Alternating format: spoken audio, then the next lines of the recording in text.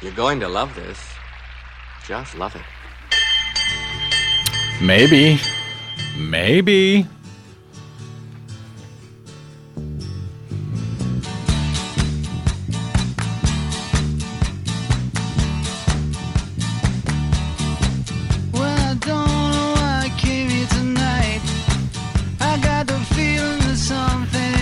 It certainly isn't. Not this week. But I am still not scared.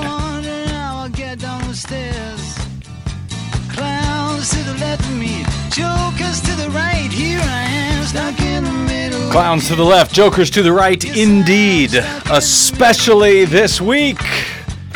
This is your BradCast. Welcome to it on KPFK 90.7 FM in Los Angeles, 98.7 FM in Santa Barbara, 93.7 FM in San Diego, 99.5 FM in Ridgecrest and China Lake, and of course coast to coast and around the globe on kpfk.org,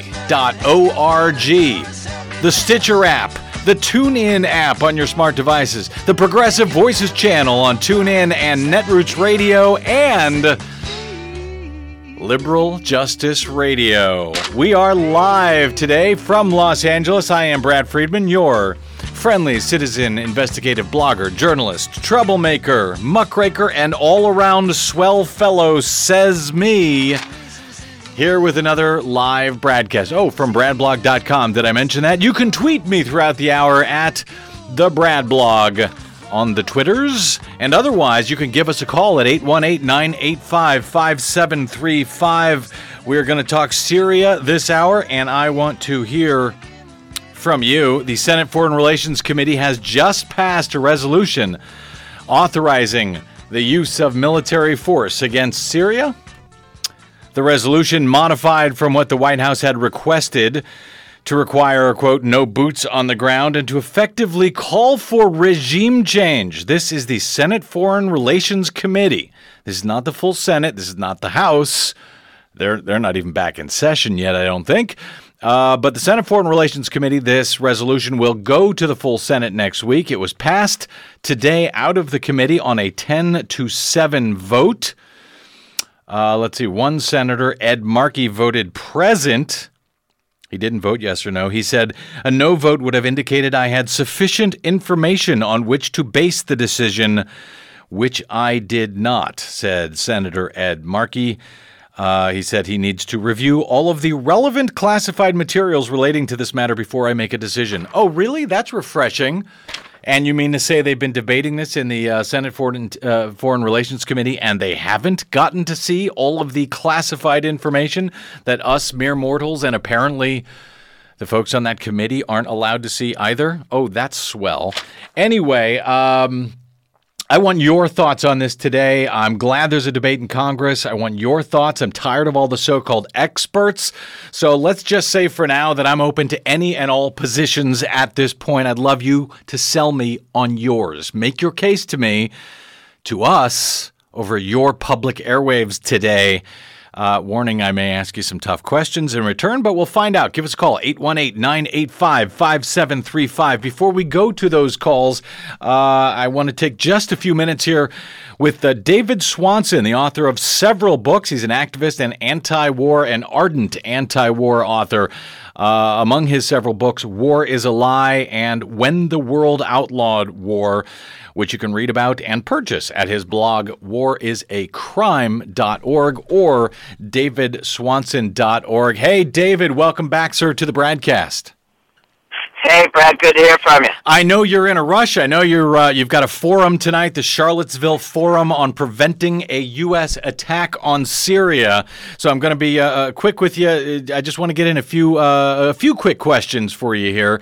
Number one, yesterday I think it was, or maybe the day before, you tweeted, interview screeners want me to argue that evidence isn't yet sufficient for bombing, and they want you to refrain from stating that bombing is wrong regardless.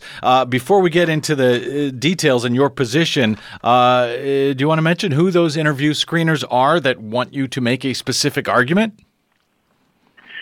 Well, more than one, not all of them American, one of them the Canadian broadcast corporation, but I mean, it seems to be pretty universal that these shows are looking for guests who will either say the evidence is sufficient, we need to go to war and attack Syria, or I don't know, the evidence isn't sufficient yet, I'm not convinced of this crime yet, I'm judge, jury, and executioner, and when I have enough evidence, then I'll decide if we should have a missile attack on Syria, which of course is insane, because the Chemical Weapons Convention that they're trying to uphold says that violations should be prosecuted in international criminal court.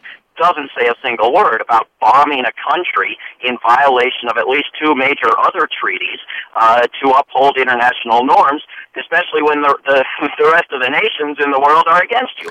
And it it frames the debate falsely. Well, because as most people.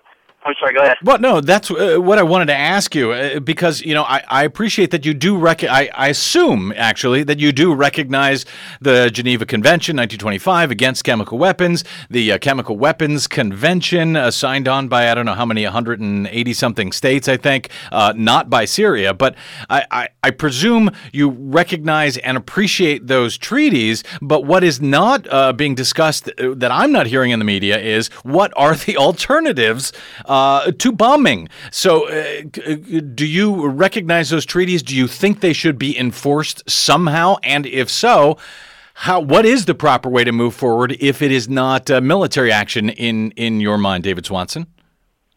Well, the Kellogg-Briand Pact, which bans military action, is also a treaty to which the United States is party. The UN Charter, which bans military action unless you get a UN authorization or it's defensive, neither one of which is even being pretended or attempted in this case, is also a treaty. But those treaties don't conflict with the Geneva Conventions or the Chemical Weapons Convention. There's no conflict whatsoever. The Chemical Weapons Convention doesn't say this should be enforced by some random vigilante bombing people. It says that violations should be taken to international criminal courts and investigated and prosecuted. And if the United States wanted that to happen, the United States could stop supporting one side of the war through the CIA, could stop arming nations and supporting nations that are funding and fueling this war, could pressure Saudi Arabia and Turkey and the Arab states on the one hand and Russia and Iran on the other hand to stop arming both sides, stop providing the ammunition, demand a ceasefire, bring these parties to Geneva for a peace conference, which is what President Obama's draft resolution says is the only thing that would do any good to resolve the war. The draft resolution, before the Senate got its hands on it, said that the missile strikes would do absolutely nothing to resolve the war. They would just send a message. And what is that message? Especially when evidence shows, as it's more than likely to do, that both sides have used chemical weapons here in Syria. Then do you bomb both of them? I mean, the only possible message is that the United States government has gone insane. This is the message that's going to be sent. And you don't blow people up. You don't escalate a war. You don't aggravate a refugee crisis. You don't drive humanitarian aid workers, including U.S. workers, out of Syria in order to send a humanitarian message. David, it's just crazy. David, is there any situation, let's say, they keep talking about the UN and the fact that the UN Security Council is going to be blocked by Russia, supposedly. I haven't heard much talk about going to The Hague, as you suggest, filing war crimes charges.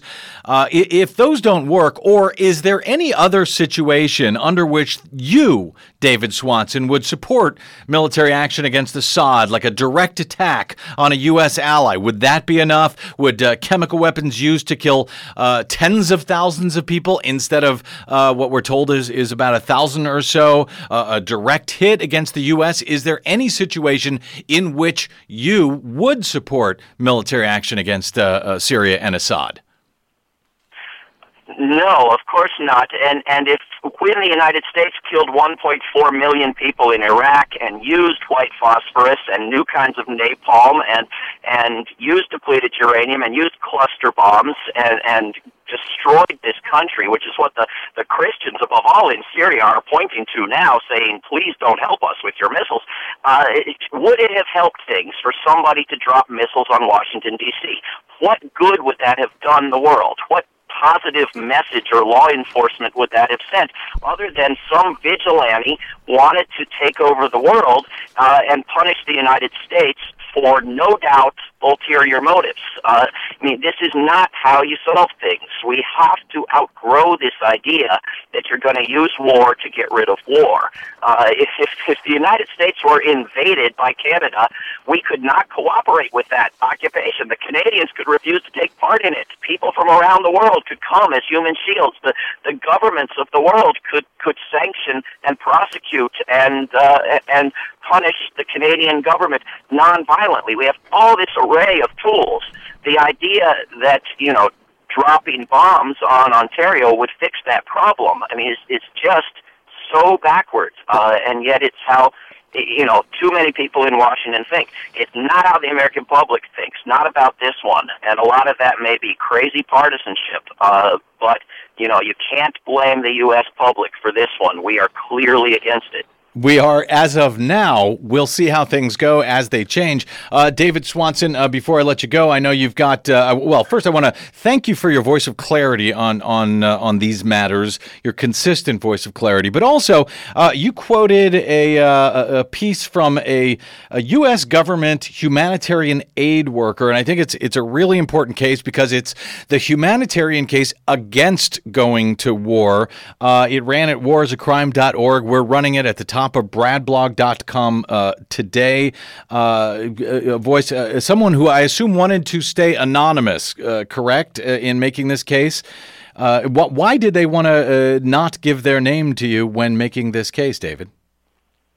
Yeah, he's a great guy, and I've known him for years, and he's not ordinarily shy of publicity, but, there is a climate of McCarthyism. There is an insider threat program where the Obama administration requires that government employees snitch on each other if they've been speaking out of line. And for all I know, it counts as speaking out of line to advocate against missile strikes into Syria when your job is working with aid programs, including American governmental-funded aid programs that actually help people rather than bombing them, because those are going to be jeopardized, as well as the war escalated and both sides more seriously tempted to use every weapon in their arsenal if this happens. And assume Assad really was nuts enough to use chemical weapons 10 miles away from the UN inspectors on the day they arrived.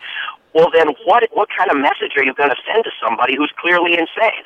You're going to provoke more use of chemical weapons, and so there's just no upside to this. And indeed, this aid worker. It's good to hear that. Yeah, go ahead.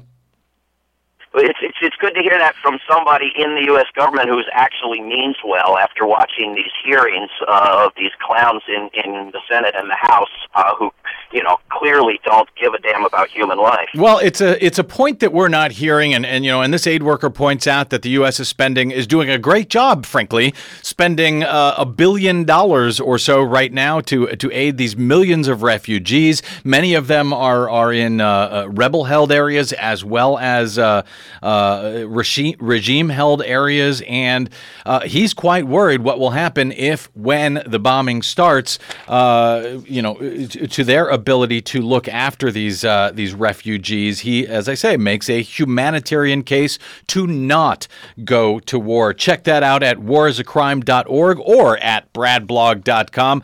David, I know you got to get onto your forum, Charlottesville Forum on Preventing a U.S. Attack on Syria. Appreciate you taking some time with me, and I suspect we're going to be talking much more in the weeks ahead, my friend. Anytime. Thanks, Brad. Thank you, brother. David Swanson from warisacrime.org or davidswanson.org. His book, War is a Lie and When the World Outlawed War. Thank you, David. Okay, we're going to get on to your calls in a moment here, but I want to give you a few of my thoughts on this. First, kudos, yes, to President Obama for seeking congressional authority before an attack on Syria. It's nice to see that he remembered, or was forced to remember, however it happened, his statement as a 2008 presidential candidate when he said, quote, "The president does not have the power under the Constitution to unilaterally authorize a military attack in a situation that does not involve stopping an actual or imminent threat." So, kudos to him for taking it to Congress. Kudos taken away from President Obama when, during his remarks over the weekend, he said this.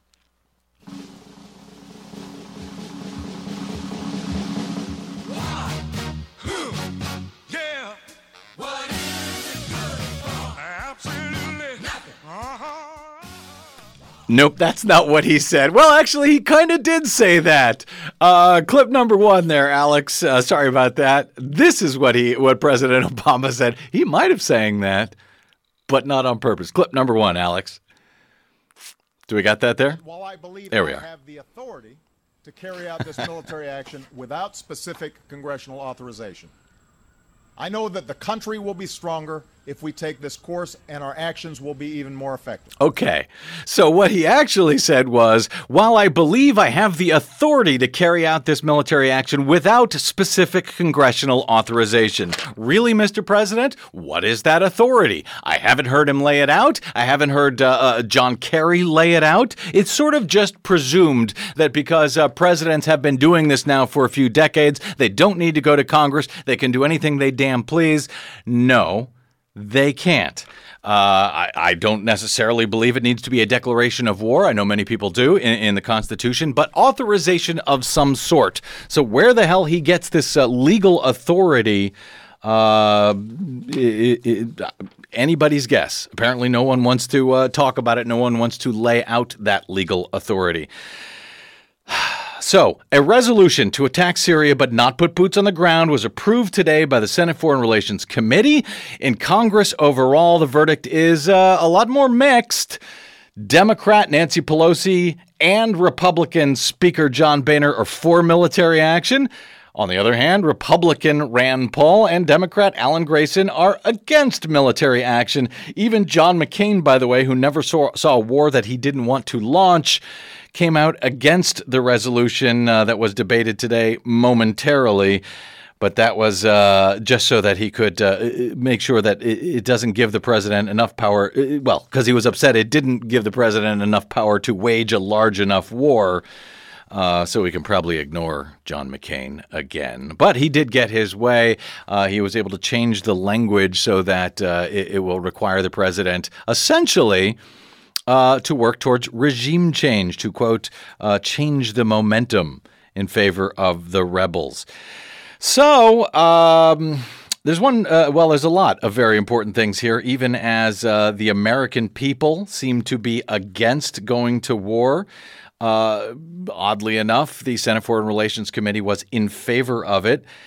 But Democrats, Republicans, and independents among the people, at this time anyway, all seem to be against it.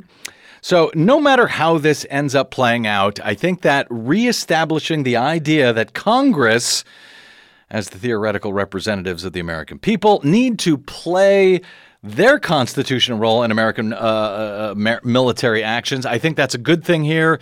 And the fact that they need to offer authorization before such an attack, short of a national emergency, this could be a crucial turning point.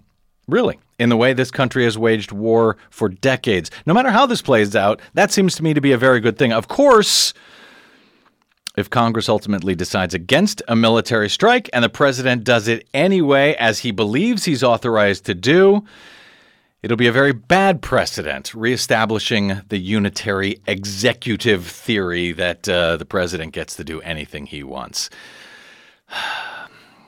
Evidence. What about the evidence supporting the fact that it was Bashar al-Assad or someone in the Syrian regime who launched the recent horrific chemical weapons attack that clearly took place in a Damascus suburb is still largely a classified secret, and that's why Senator Markey today voted present, because even he, so far, has not been allowed to see all the classified evidence.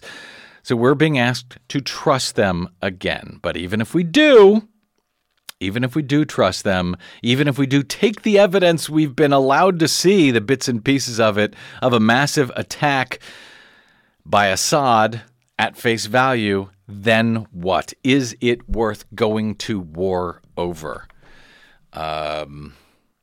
Or do we need to say no? Do we need to, say that chemical weapons are off the table? It's one thing to kill apparently tens, if not hundreds of thousands of people with conventional weapons, but not so much with chemical weapons.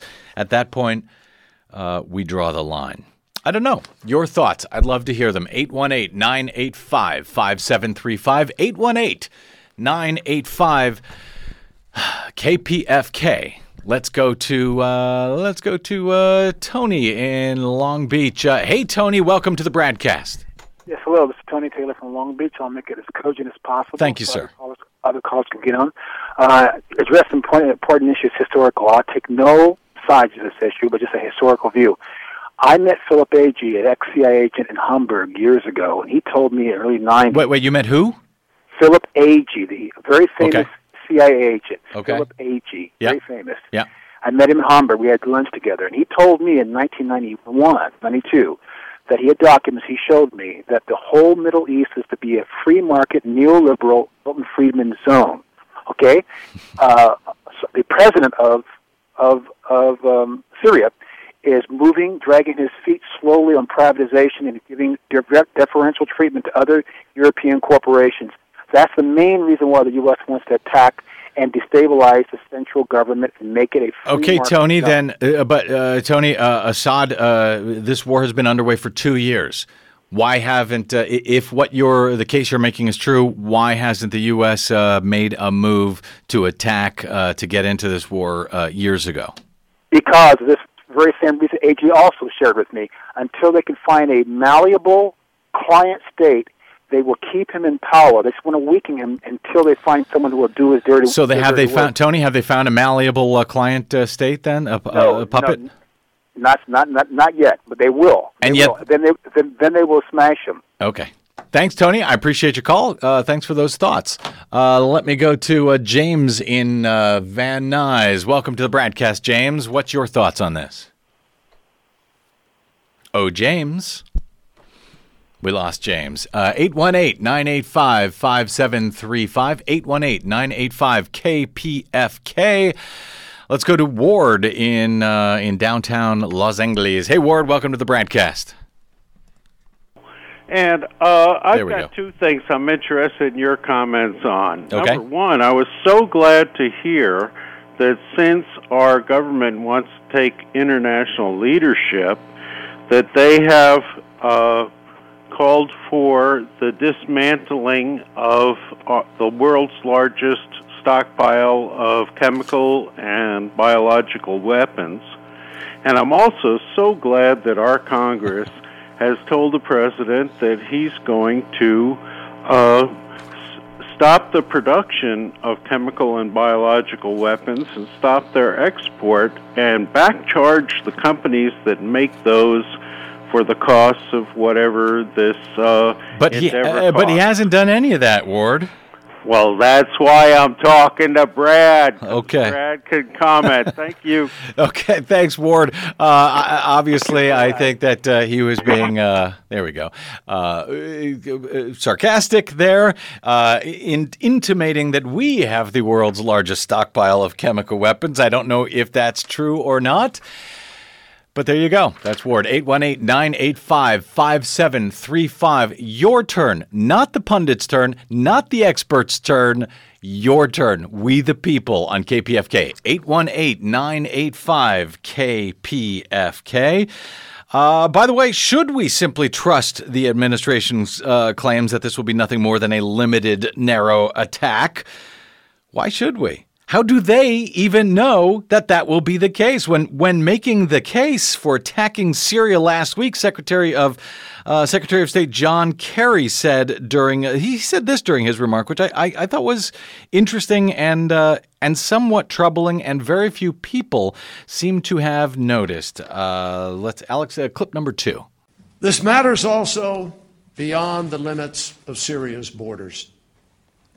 It is about whether Iran which itself has been a victim of chemical weapons attacks, will now feel emboldened in the absence of action to obtain nuclear weapons. It is about Hezbollah and North Korea and every other terrorist group or dictator that might ever again contemplate the use of weapons of mass destruction. Will they remember that the Assad regime was stopped from those weapons' current or future use? Or will they remember that the world stood aside and created impunity? Will they remember that the Assad regime was stopped from using those weapons' current or future use? Stopped? How do they plan to do that with a limited and narrow strike? That was Secretary of State John Kerry speaking late last week before President Obama decided to send this to kick this over to Congress. Stopping the use of those weapons, current and future use, does not sound like a limited, narrow attack to me. But that's just to my ears. Let's go to the phones, 818-985-5735. David in Whittier. Welcome, sir, to the BradCast. How you doing? I'm okay. What's up? Yeah, I just want to say, you're talking about these weapons of mass destruction and stuff like that. When Bush was in office and we went to fight Iraq, we used depleted uranium.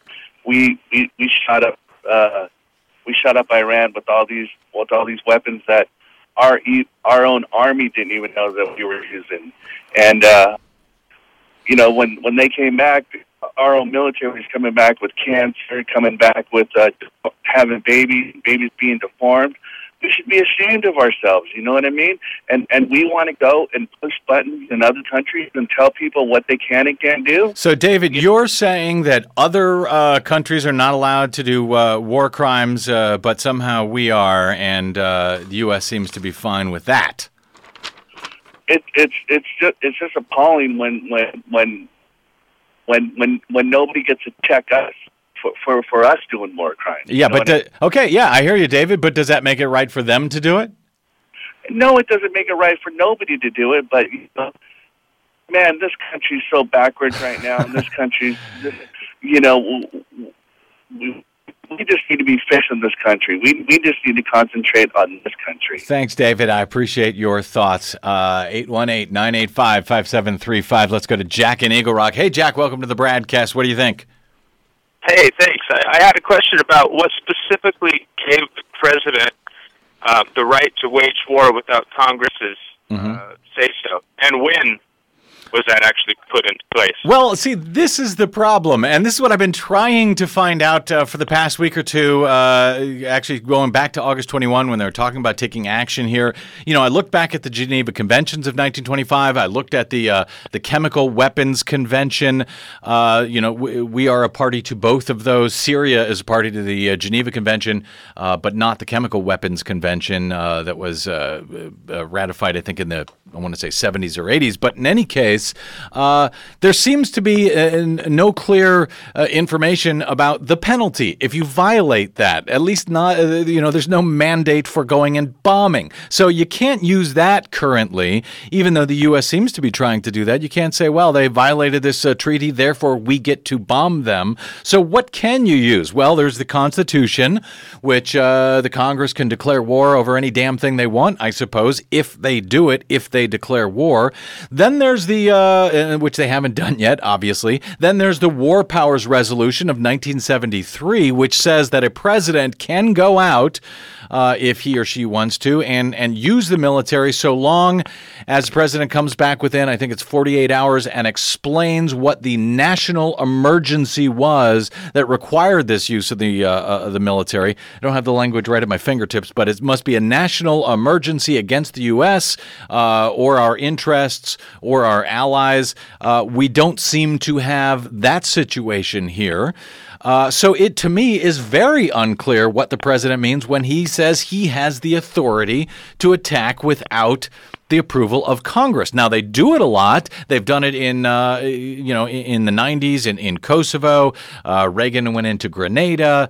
I think Libya was also done in that way. In many of those cases, they came back as per the War Powers resolution and made the case. But in other cases, they didn't. They just ignored it, and they said, I'm the president. I have the commander-in-chief power of the U.S. Constitution, and as commander-in-chief, I get to command the military to do any damn thing we want. I mean, that seems to be the only legal authority, is this weak notion, frankly, that the Constitution gives the president the right as commander-in-chief to do anything he wants. And I think that's pretty weak myself, Jack. That's incredible. Can I ask one more question? Sure, real quick. What does it say that McCain is playing poker during these hearings? He already knows the outcome? Well, he actually literally was playing poker on his iPhone. That's why they're saying he's playing poker. Why was he doing it? The pictures. Yeah, because he's John McCain. He's a jerk and he doesn't care. That's my opinion. It seems like they're serious. It's so serious. You should be paying full attention. And so, if you know the outcome, I guess you can rest easy and play poker. Apparently so. Yeah, it's kind of odd how the establishment, the politicians, think this is a done deal and this is going to be approved by Congress. And we'll see. Maybe they're right. I don't think the people are with him yet, though. I appreciate the call, Jack. Thanks for checking in. 818-985-5735 is our phone number. We're going to take a quick break here momentarily. Come back with some very quick news, some good news, I should add, about the Texas photo ID bill. Some troubling news about a bill out here in California to change our voting systems. And then we'll go back to your calls at 818-985-5735. Oh, and Desi Doyen will be joining us a little bit later, as always, with the Green News Report.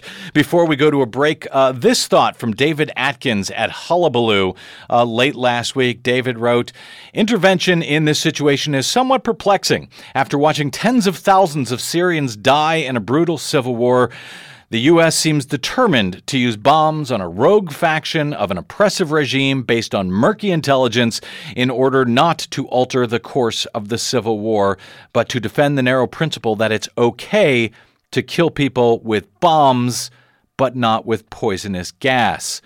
That doesn't sound like a great idea, writes David Atkins, adding, either it's worth taking a side in the Syrian civil war or it isn't. Either it's worth the blood and treasure to end the conflict and hold the war criminals to account, or it isn't. Bombing a country to prove a point about observing internationally sanctioned methods of killing seems unjustifiable. If the United States is less intent on saving lives in Syria than on proving to the United Nations how much we care about observing international war crimes, we would do better to begin by delivering Dick Cheney to The Hague instead.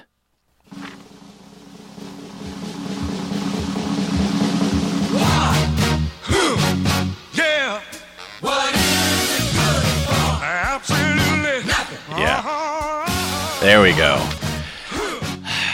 All right, we're going to take a quick break. Come back with more of your calls, 818-985-5735. I'm Brad Friedman. This is the BradCast on KPFK.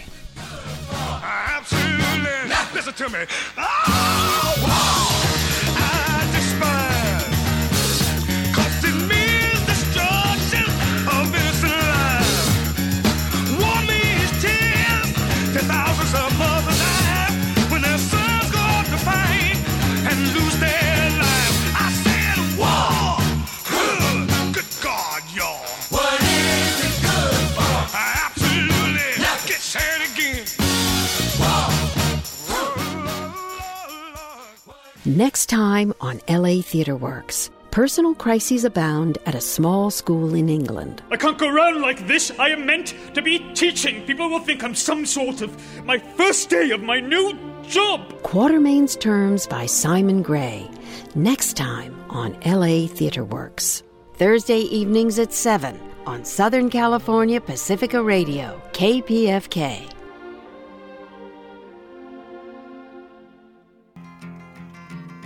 Come, you masters of war,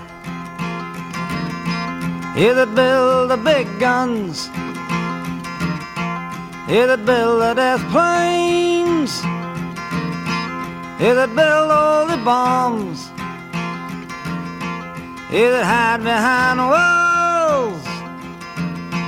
Yeah, that hide behind desks. I just don't want you to know I can see through your masks. Yeah, welcome back to the BradCast. I am Brad Friedman of BradBlog.com. Live this afternoon out of Los Angeles. Glad you could join us. 818-985-5735 is our phone number. Should we be going to war against Syria or not? Love to hear from you.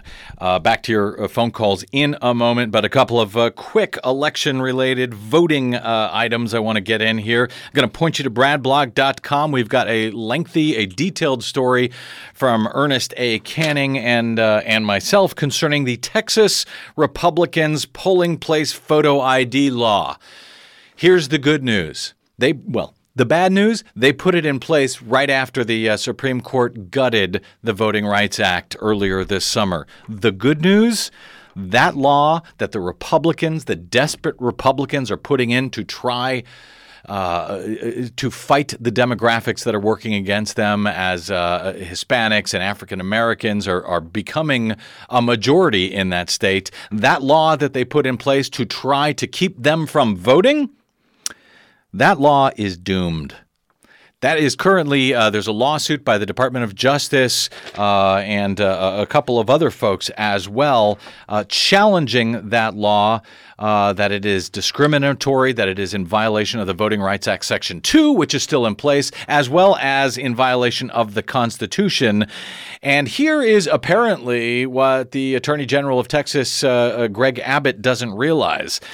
The facts of this case have already been decided. They were decided last year, by and large, by a 3-judge panel in a federal court when that same law was being challenged under the Voting Rights Act, Section 5. Since the Supreme Court has gutted Section 5, they've got to now go back to court to sue for a different reason. But the main facts of the case have already been determined, and they are already working against Texas. This law is, in fact, purposely discriminatory, not in my opinion, but in the opinion of the 3-judge panel who has already taken a look at this law.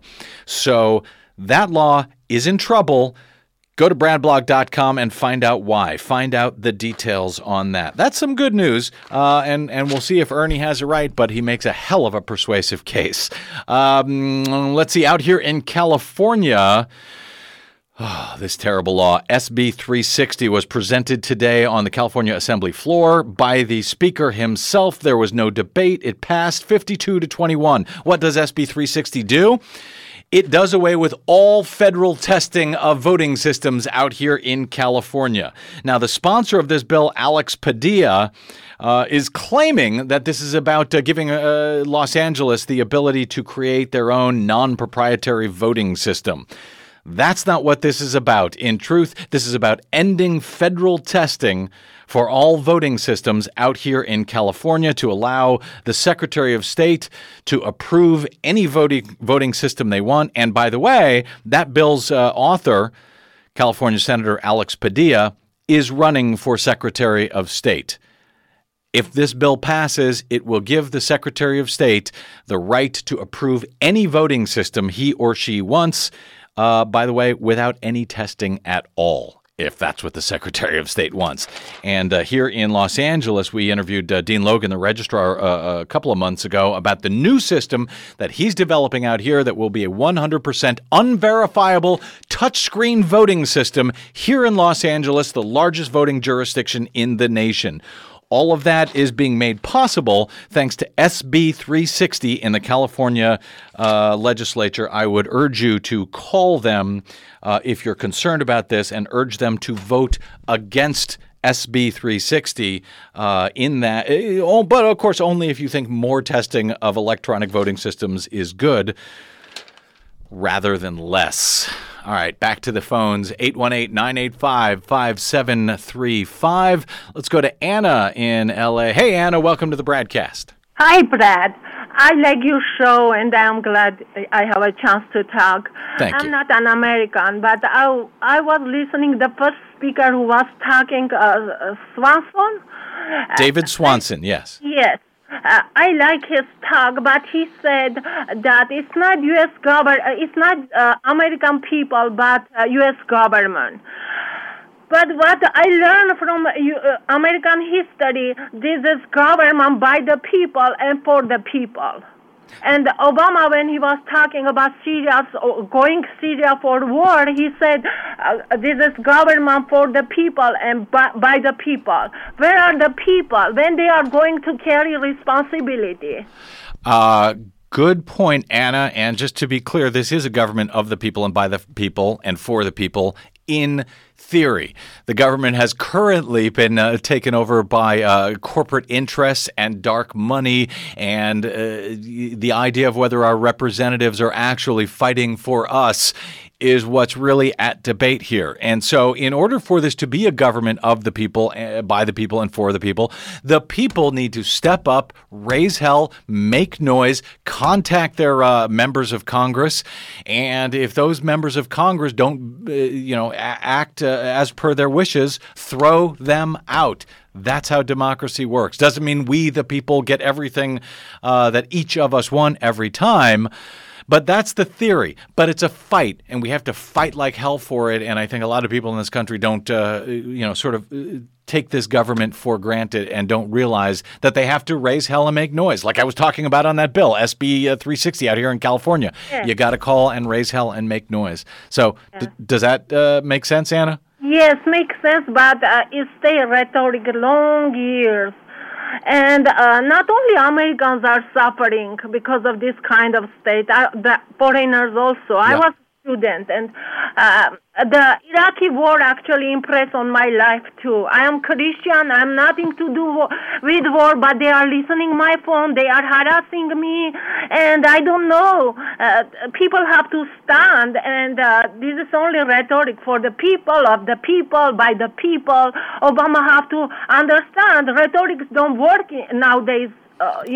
Okay. Thanks, Anna. Brad, I appreciate it. I appreciate your call. Thanks for making noise. Let me go to Sam in Northridge. Where am I here? Hey, Sam, welcome to the BradCast. Brad, for taking my call. My pleasure. I have 2 points. First of all, I'm a Syrian American. I really appreciate your concern and your show. There is 2 points that not just the American media, but the world media has neglected to show. There is 23 million people inside of Syria, with almost the same amount of people abroad, immigrants, and so forth. The majority of our people believe that Bashar al-Assad will never do such thing. And also the majority of the people have been asking the world community to intervene. Terrorist groups, fanatics such as Al-Qaeda and Jabhat al-Nusra has been killing our people for the past 2.5 years. Well, Sam, let me ask you this. Did you see those videos of the chemical attack? I saw these videos. My heart goes out to these children and the families that happened. So let me just run through it. Wait, let me just hit you with a question or two here. So you saw the videos, and you believe, in fact, that those videos represent a terrible chemical weapons attack by someone, right? By someone, but like I said, the majority of the Syrian people know this president, and they know that he would not do such thing. And the other thing is, and wait, hang on a second, Sam. Wait, Sam. What makes you think he would not do something like this? Do you have evidence that it was not him or someone in the regime who did this attack? That in fact, I guess what you're suggesting is this attack was done by the rebels, not by the Syrian regime. Is that the case you're making? The rebels have been caught trying to use chemical weapons 3 times before this. How come all of a sudden? And then again, I raise the question. He's not an idiot to use chemical weapons when the inspectors are right there in Damascus. It is strange. Well, it is strange that he did that. But Sam, why didn't he sign on to the Chemical Weapons Convention? Why have I think it's about 180 nations have signed on. Only 6 have not. One of them is Syria, the Chemical Weapons Convention. Why is Syria not a party to that treaty? That I don't have an answer for. I'm sorry. I'm not a politician. I'm a humanitarian, and I know my people, and I know this president. And from all the family and friends and relatives throughout the country that they tell us how the country has been progressing the past 10 years. Okay. Thanks, Sam. I do appreciate your thoughts here very much. I really do. Let me go to Ron in Redlands. Hey, Ron, thanks for holding on. Welcome to the BradCast. Hey, Brad, thanks a lot. Listen, I'm going to be as succinct as I can. I got a comment and a question, and the comment is this. Brad, you're a smart guy, and in America, you follow the money. There's a reason why our defense budget is bigger than that of the next 10 nations. There's a reason why we're constantly dropping bombs on people. And that greed is going to be our Waterloo as a nation. I'm absolutely convinced of that. Now the question is this. You know, I'm about 50 years old, Brad, and I have watched our nation drop bombs on one nation after another almost my entire life, from administration to administration. And it seems as though it always happens when there is something else afoot domestically. Either the president's in trouble politically or something. And I specifically speak of recently. If you'll notice, for the last 3 or 4 weeks, our headlines have been full of the very intelligence breaches and leaks and invasions on private, just one after the other. We had Chelsea Manning, we had Julian Assange, got Snowden, and all of a sudden, nobody's talking about it anymore. Now, am I just perpetually cynical, Brad, or am I on something? Well, both may be true, Ron. You may be perpetually cynical. You may be onto something. You know, I don't know. But to suggest that either Assad or the rebels or the U.S. themselves, who would be behind this August 21 attack under this theory of yours, Ron? I haven't really explored it that far. I know that, let me say this to you, Brad. Yeah. It looks like something tragic happened there, and it apparently involves the chemicals, but we are a nation with absolutely no credibility in the world. I mean, that it is what it is. Well, listen, that's difficult to argue that we have any credibility. On the other hand, before we start slinging around, theories that somehow the U.S. is behind this as a distraction, it would be nice if we had any evidence for that. Look, we demand evidence of the U.S. government, at least we should, in this case, that this chemical attack was actually done by Assad. We should demand the evidence the way we did not demand the evidence back in the Iraq War. But at the same time, we must demand the same evidence of ourselves if we are going to make remarkable claims like you just did. And I'm not saying it didn't happen. I'm saying call me back when you or someone else has the evidence for it. Got it. Thanks, Ron. I appreciate the call. Let's see if we can fit in one more before Desi Doyen joins us with the latest Green News Report. Desi, you're on deck. Stand by. Let me go to Paul in Orange County. Paul, welcome to the BradCast, sir. Thank you, Brad. Hey, I'm enjoying your point of view here. I just wanted to make the point that I'm feeling personally threatened by the actions of our government. Just in the last, for a decade or so now, I feel that our actions, we're just creating another generation of terrorism against us. Just recently we've had, I believe it's been 9 back-to-back drone attacks in Yemen with no apparent action by Al-Qaeda of Yemen. Here we're trying to get involved in the Syrian conflict. Gas is a horrible thing, but you've pointed out all the other legal ways to produce this. And the incompetence that's being shown by the people in power, not just the administration, but on both sides of the aisle, is just incredible. And when I say incompetence, our people they threw Edward Snowden into the arms of the Russians. So now Putin knows everything about you and me just the way the government and Google does. Well, maybe he does, maybe he doesn't. Thanks, Paul. I do appreciate your call. Okay, one more really quick one before we go to Desi Doyen. Bob in Huntington Beach. Welcome to the BradCast, Bob. Oh, we lost Bob. Oh, well, I guess that means, you know what? If you're on the line, hang on. Maybe we'll get to you after the Green News Report, but let's do some green news. You got the theme song for Desi Doyen? Kermit?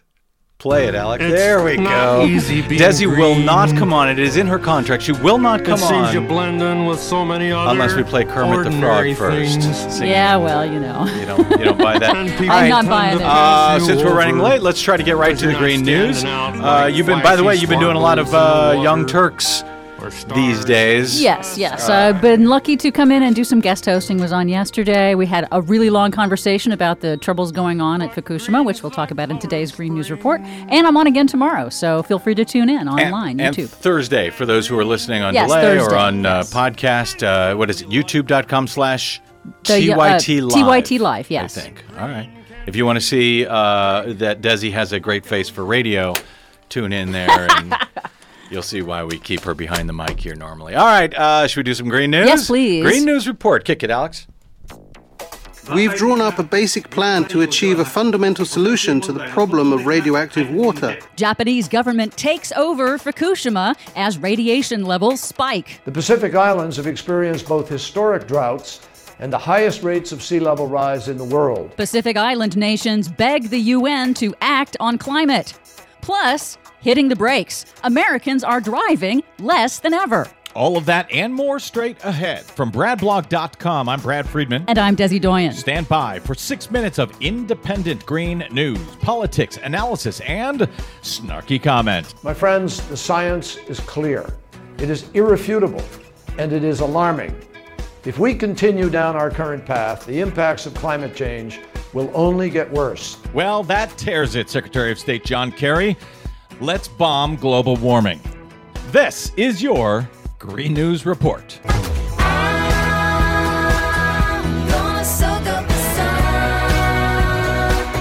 Okay, Desi Doyen, I'm convinced. John Kerry has convinced me. Well, actually there is some analysis that shows that climate change causing drought is also part of the impetus behind the unrest in the Middle East. See, isn't that just like you? Everything comes back to global warming, doesn't it? Guess what? Everything does. All right. What else do you have for us today? Well, in Japan, the Japanese government announced Monday it will take charge of the situation at the crippled Fukushima Daiichi nuclear power plant with new funding of nearly $500 million to contain recent leaks of radioactive wastewater and build new water decontamination systems. Does that mean that they have not been in charge this whole time? That it's been TEPCO, Tokyo Electric Power Company, that's been running the entire thing? That's right. They've been guiding and suggesting, but not running it. This comes after new revelations showing radiation levels near leaking wastewater storage tanks are actually 18 times higher than previously thought. Turns out gauges used by TEPCO, the plant owner, can only read measurements up to 100 millisieverts an hour. But new, more sensitive gauges go higher than 100 and show radiation levels near the leaky tanks are actually 1,800, enough to kill within 5 hours. Wait a minute. You're saying these gauges have been reading 100 for all of these years, and that was because that's as high as the gauges go? That's right. They get new gauges, and it shows 18 times the amount of radiation that they thought and that they were reporting to the public this entire time. That's right. Amazing. The government's takeover, 2 years after the fact, is widely seen as an attempt to shore up Japan's bid to host the 2020 Summer Olympics in Tokyo. That is to be announced on Saturday. And conversely, can it be said this entire time that Japan has been downplaying the concerns because they were hoping to get the Olympics in 2020. The last thing they need to be talking about is a couple of unstable nuclear reactors. One could say that. Wow.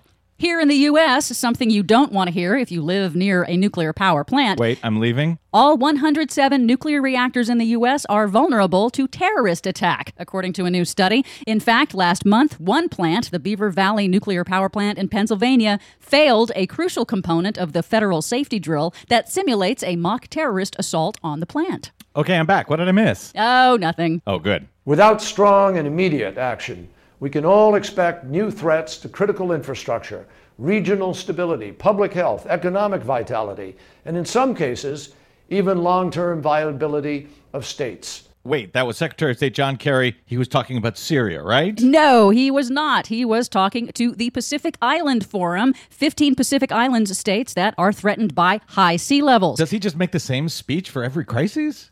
You could say that. The 15 nations of the Pacific Island Forum have issued the Majuro Declaration, a new resolution signed on Tuesday to push the United Nations on the urgency of climate impacts that are already hurting their nations and asking the UN to move swiftly to get a binding international agreement to reduce the carbon emissions that are causing global warming and the rising sea levels that have already swallowed up parts of the Marshall Islands and other low-lying countries. Wait, if global warming is a hoax, how has the ocean swallowed up these islands? Because global warming is not a hoax. Says you.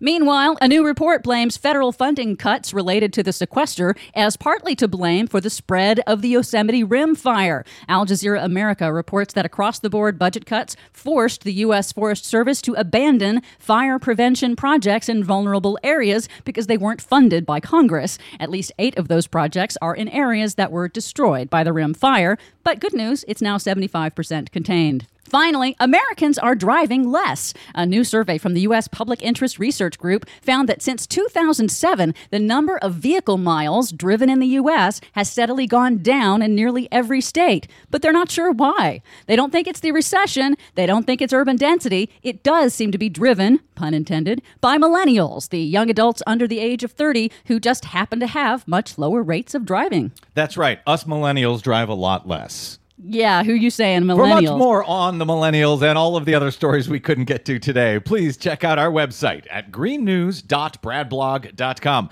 Don't forget, you can download us anytime via iTunes or Stitcher or your TuneIn app, millennials.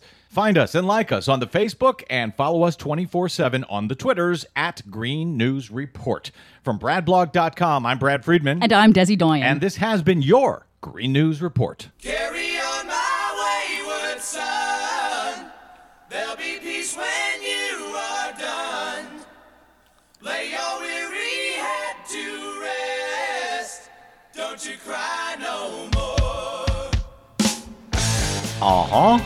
I get it. You get Carry, it? Carry on, John Peace Kerry. when you'll be Woo, done. that was funny. All right. So the solution, by the way, at Fukushima, which we didn't get to in the report, that Japan has now come up with, is what? It's an ice wall. This is one of the very unusual efforts they're going to throw at this problem in Fukushima. They're going to literally stick some pipes down into the soil around a mile, and they're going to put coolant in there, and they're going to make them refrigerated, essentially, like a refrigerator or an air conditioner. These pipes are going to stay cold. It means it requires electricity. So, but so that's supposed to freeze the soil and freeze the water so that it doesn't go anywhere. Yes. But this is a problem because that area also has trouble with the electricity getting to it sometimes. Oh, you know what they should do? If it melts, that's a problem. They should build a nuclear plant. Hey, there you go. And it's probably going to overtop the wall. Electricity from that. It'll probably overtop the wall eventually anyway because they really don't have a good solution for all of this radioactive water that they're generating, trying to keep those reactors cool. Yeah. Good luck. Yeah. Keep an eye on it for us. Let me see. I don't have enough time for it, but I'm going to go to Michael and give him 10 seconds. Hey, Michael, welcome to the BradCast. You got 10 seconds for me? Oh, Michael? Oh. Yeah. Hey, Michael, go. You got 10 seconds. It gave me 10 seconds. Oh, that's better than nothing. I'm sorry. I'm just cut this short. I love this country, but I'm very embarrassed and ashamed of our government leaders. The special interests and these corporations with their money. We've lost track of. They lost track of serving the people. We become separated from our government. Thanks, Michael. Don't let that happen. Don't become separated. Throw them out. Raise hell. Do whatever you have to do. I appreciate the call. I appreciate all of the callers today. My thanks to Desi Doyen, our producer, to Alex Hernandez, our soundboard operator today, and to our guest, David Swanson, and all of you callers. Stay tuned for John Wiener and the 4 o'clock report. Don Bustani will be in for John. He will have more on Syria, maybe even taking more of your calls. We'll be back, same Brad time, same Brad channel next week. Until then, you can find me on the Twitters at the Brad Blog and, of course, at bradblog.com. Good night, America. Keep up the good fight.